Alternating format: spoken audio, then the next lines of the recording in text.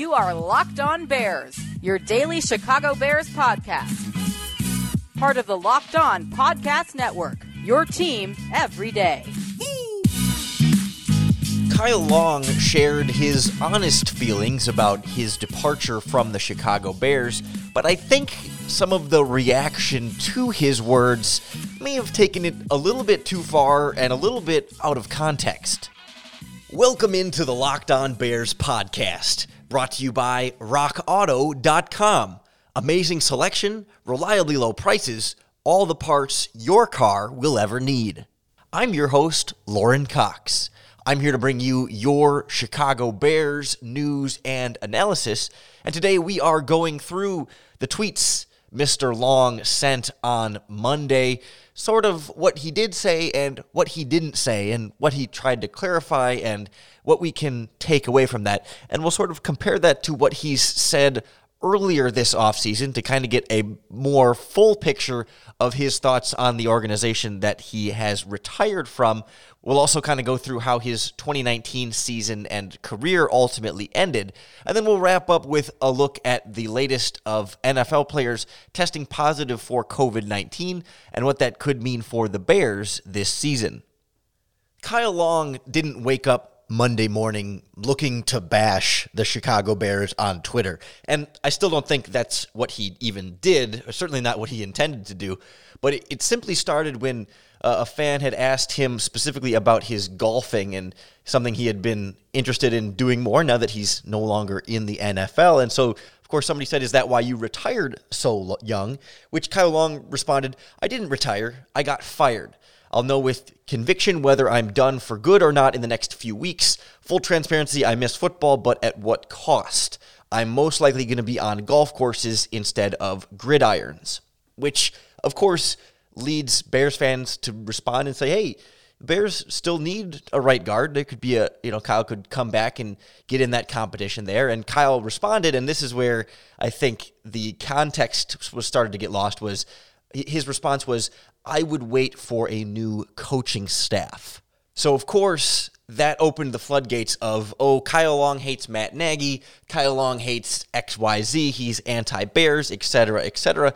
And he kind of did his best to not necessarily walk it back, but to at least sort of explain where he was coming from. He said, "I got fired. If you ever get dumped and try to holler back, no." And he said he's got mad love for Bears fans, and he said the point was if he wanted to play again for the Bears, it would need to be under a new staff because the current one is the one that released him, and he says they had every right to.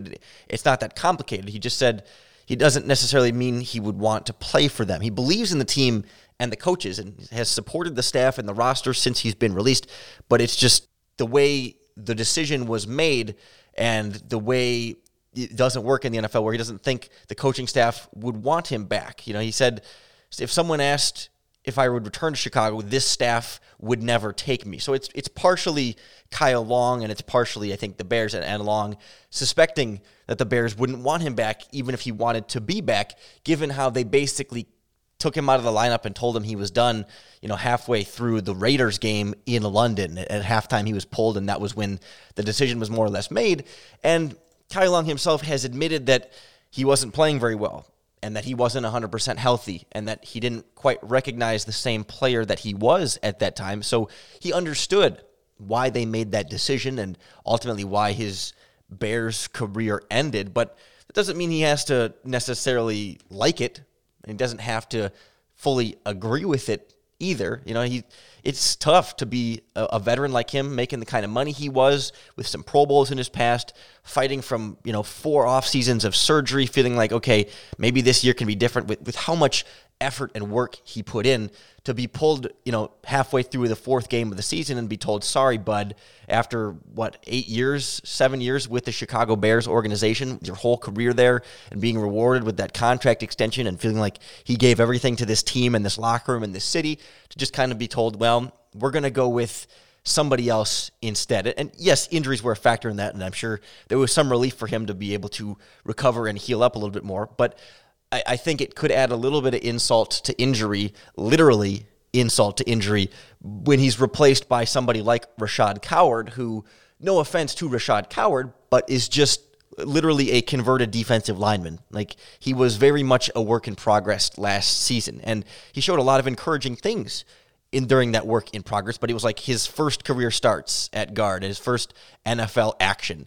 And all things considered, it worked out okay for the Bears, but you can see where if you're Kyle Long, you might feel a little bit insulted that they would rather go with the totally new, raw player at right guard who's just new in the organization, still learning the position and still kind of figuring everything out. Well, you're the 31-year-old veteran or I guess he was 30 at the time, who dedicated everything to this organization. I can see where he might be a little bit miffed. And it's not him saying, I think Matt Nagy is a bad coach. He's not saying the Bears are going to be bad until they fire Matt Nagy. It's just sort of, I think he was fired, and he's right to kind of feel a little bit salty about being fired in the way he did. And it sort of comes down to the NFL being a business, and that business is harsh. And it was harsh to Kyle Long, and if you put yourself in Kyle Long's shoes, I imagine you might feel a little bit of animosity there too. So he still supports the Bears, still loves Bears fans, still loves Chicago, just wouldn't want to necessarily go back and play there right away for the same coaches that ultimately decided to fire him. Even if it was justifiably so and rightfully so and in the best interest of the team, that's still hard for anybody to kind of swallow their ego given how everything went down for Kyle Long. And I think it's important to emphasize exactly how it did go down for Kyle Long, and down is the operative word there because it was a long way down. So up next on the podcast, we'll go through specifically the last couple of injury cycles and the last 4 games of Kyle Long's career, and then also circle back to what he's said about the organization in such a glowing positive light earlier this offseason as he reflected on his career. Keep it locked right here on Locked On Bears. By the end there, Kyle Long was kind of like a beat-up old car that could have used some new parts. And the Bears would have loved to have been able to go to rockauto.com and fix themselves up an offensive lineman. Rockauto.com has auto and body parts from hundreds of manufacturers. It's a family business that's been serving auto parts customers online for 20 years. They've got everything from engine control modules and brake parts to tail lamps, motor oil, and even new carpets. So whether it's your classic car or your daily commuter, get everything you need in just a few easy clicks delivered straight to your door. I really like how the rockauto.com catalog is organized. It's pretty unique and really easy to navigate. So you just kind of search by your car and quickly see all the different parts available and choose by the brand, specifications, and of course, prices that you prefer. There's no membership, no login, not different prices for professionals and do-it-yourselfers. So don't spend up to twice as much for the same parts. Go to rockauto.com right now and see all the parts available for your car or truck. When you're done, go to their How Did You Hear About Us section and write in Locked On so they know we sent you. Amazing selection, reliably low prices, all the parts your car will ever need. rockauto.com. Last month, we went through a little bit here on the podcast of what kind of a warrior Kyle Long was through most of his career, and I think that's important context that could lead to some of the honesty that we saw from him on Twitter on Monday. But I think it's important, especially looking at the beginning of the 2019 season as well, and everything that's just sort of happened since then, that all accumulates in these sets of messages and the sort of different ways it's being interpreted. So you may remember Kyle Long through his first 3 seasons was pretty well healthy. Then I believe 2016 was the year where his leg was rolled up in the Buccaneers game and basically destroyed everything from like halfway from his shin down. Achilles was intact, but his ankle was shredded and his season was pretty well over. He was carted off of the field. Then he ended up having a UCL ligament torn, and then he had a neck injury, shoulder, elbow, chest, all over the next few seasons. A ton of surgeries, the surgeries that ended up causing him to vomit a lot and lose a bunch of weight. And then he gained a bunch of the weight back and then lost a bunch of it again. And then it just kind of kept adding up with the hip injury in there. And coming into 2019, he wasn't even healthy all that long before halfway through the 4th game against the Oakland Raiders, he was pulled once again. And we could kind of tell from the get-go that something was a little bit off with Kyle Long, even from week one. Against the Green Bay Packers, it wasn't necessarily his best performance. I think he had a team-high 6 pressures in that game. It felt like, week 2 against Denver felt like there was a little bit of a bounce back for whatever reason. He was able to, I would guess he got a cortisone shot or some sort of recovery in between there, because the game against Denver, maybe a little bit less pressure versus those interior rushers. I'm not sure what it was, but he was much more consistent in week 2. But by week 3 against Washington, it was back to being pretty darn bad against a pretty darn bad Washington team. I mean, Matt Ioannidis on the interior there is a very good interior defensive lineman, but everywhere else on the defensive interior, you like guys like Jonathan Allen and Daron Payne, but they're not necessarily elite pass rushers just yet on the interior, and Long really had a lot of struggles against Washington.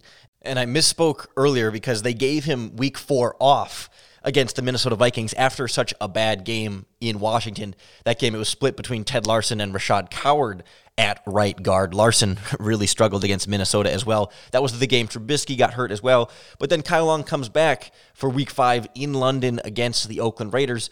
He did play that entire game against the Raiders, but Long himself has said at halftime he was sort of told that this would be it. And they let him finish out that second half. For some reason, they decided that it was okay and that he was good enough for them to play out the rest of that half, but not play any more games after that, because then after the bye week that followed the London game, he was placed on injured reserve for the rest of the season, presumably with the hip injury that caused him to miss the Vikings game. And he had been on the injury report for Washington as well with the hip injury, but it sounds to me like it's the kind of thing that had been there all along and had been sort of lingering from before the season, and just a part of his body that hasn't been able to necessarily keep up with the wear and tear of playing a long NFL career on the offensive line.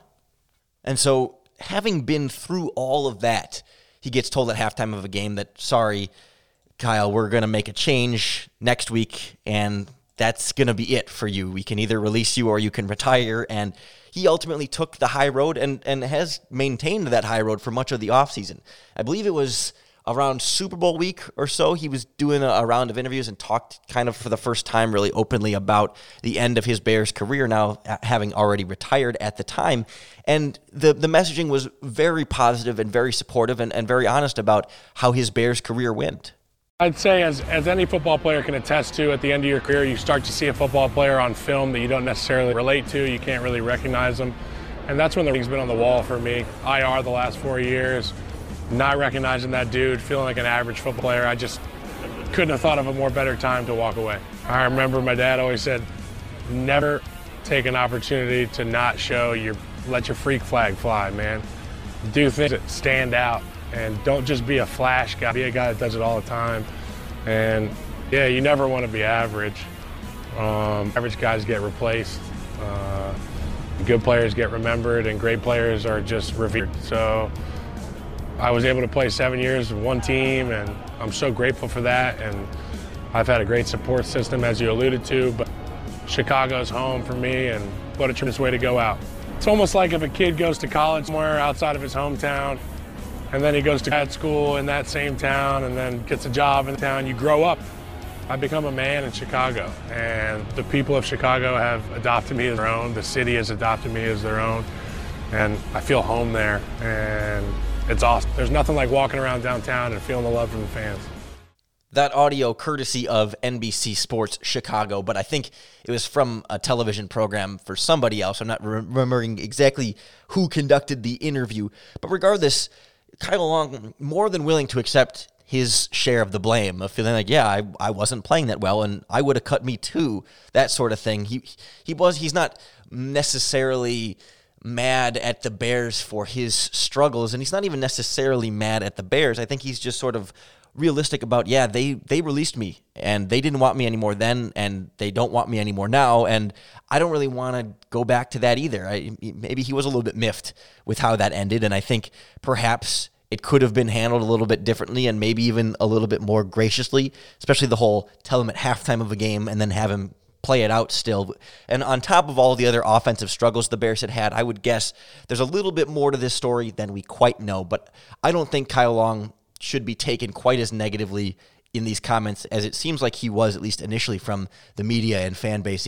He's not anti-Matt Nagy necessarily. He's not anti-Bears by any means. He's still supporting his team, still loves the fans, still loves the city. And for me, that's what's important. He's still the same old Kyle Long. I don't think we're going to see him suit up and play NFL football ever again, but he's got a lot of other irons in the fire and a lot of other sports, racing and golfing interests that he's in. He posted a video of him doing archery as well, and it really seems like Kyle Long is more or less living the dream when it comes to a post-football career. As much as he misses it, as much as his body is going to be, I think, a work in progress for a long time. I think for the most part, he's in a pretty good situation where he can have some fun, do some of the things he wants to do, and move on to sort of a second career and a second life after football. I think he'd be especially hesitant to come back and play football this year with everything going on with the COVID-19 pandemic. And Monday also brought news of Ezekiel Elliott and a number of other Texas-based football players testing positive for the disease. It's raising a lot of questions about whether or not the NFL regular season will even happen as planned or what it will look like. We'll explore the different outcomes and the fallout from these positive tests next on Locked On Bears. Literally just a few minutes before I started recording this podcast, I placed another order on BuiltBar.com.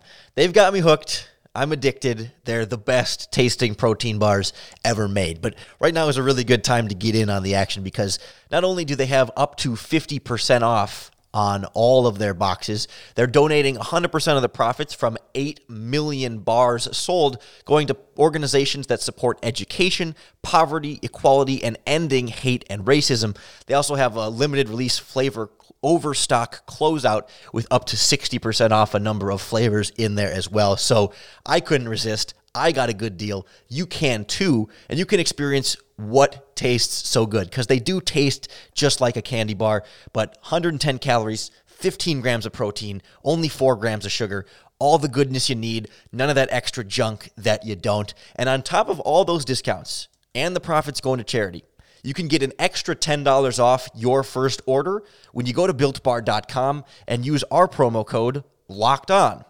That's BuiltBar.com, promo code LOCKEDON for $10 off your first order. It shouldn't come as a surprise that NFL players are starting to test positive for COVID-19 in the middle of a pandemic where anyone could just as easily have been exposed to it, and football players are certainly not immune from that. But it has raised or re-raised some questions about what the NFL season and preseason and beyond is going to look like during all of this, because we're not going to have a vaccine by then. We are going to have players test positive, and it raises some concerns about how teams will be able to prevent the spread among their locker rooms with play and facilities with players in a lot of close contact with coaches and personnel members and certainly each other in a lot of those confines, and playing against opposing teams and coaches and sort of increasing the amount of people you are exposed to every week when you're running into a new offensive lineman across from you or when you're going up against a new cornerback each time. And every different player that you make physical contact with is a potential opportunity to spread the disease if you have it. And that if is an important one because the idea the NFL is sort of working off of here is that, well, if we test players regularly, every 3 days or however often they deem enough, that, they could then catch any infected player ahead of time, isolate and quarantine him away from everyone else, and prevent him from spreading it to be a huge outbreak among the league. But the question becomes how that will be handled in terms of competition and fairness of play. Is it just treated like an injury? And so if Ezekiel Elliott, for example, were to have caught this in week 2, it's a mandatory 14-day quarantine after testing positive. So that would be presumably 2 weeks of games missed.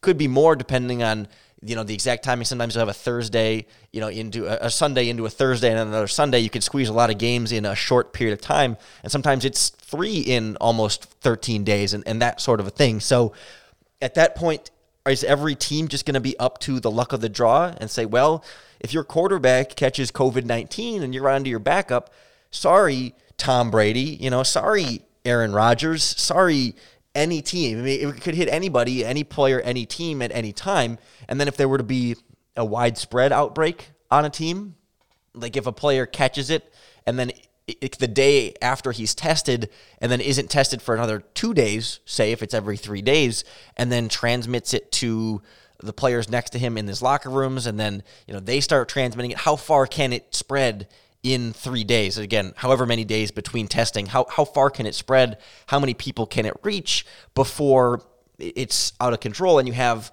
half a roster that needs to be quarantined for then 14 days, because then you don't have enough players to play. So then do you have to forfeit games, or are we canceling games? Are we postponing certain weeks? Are we doing a reduced season?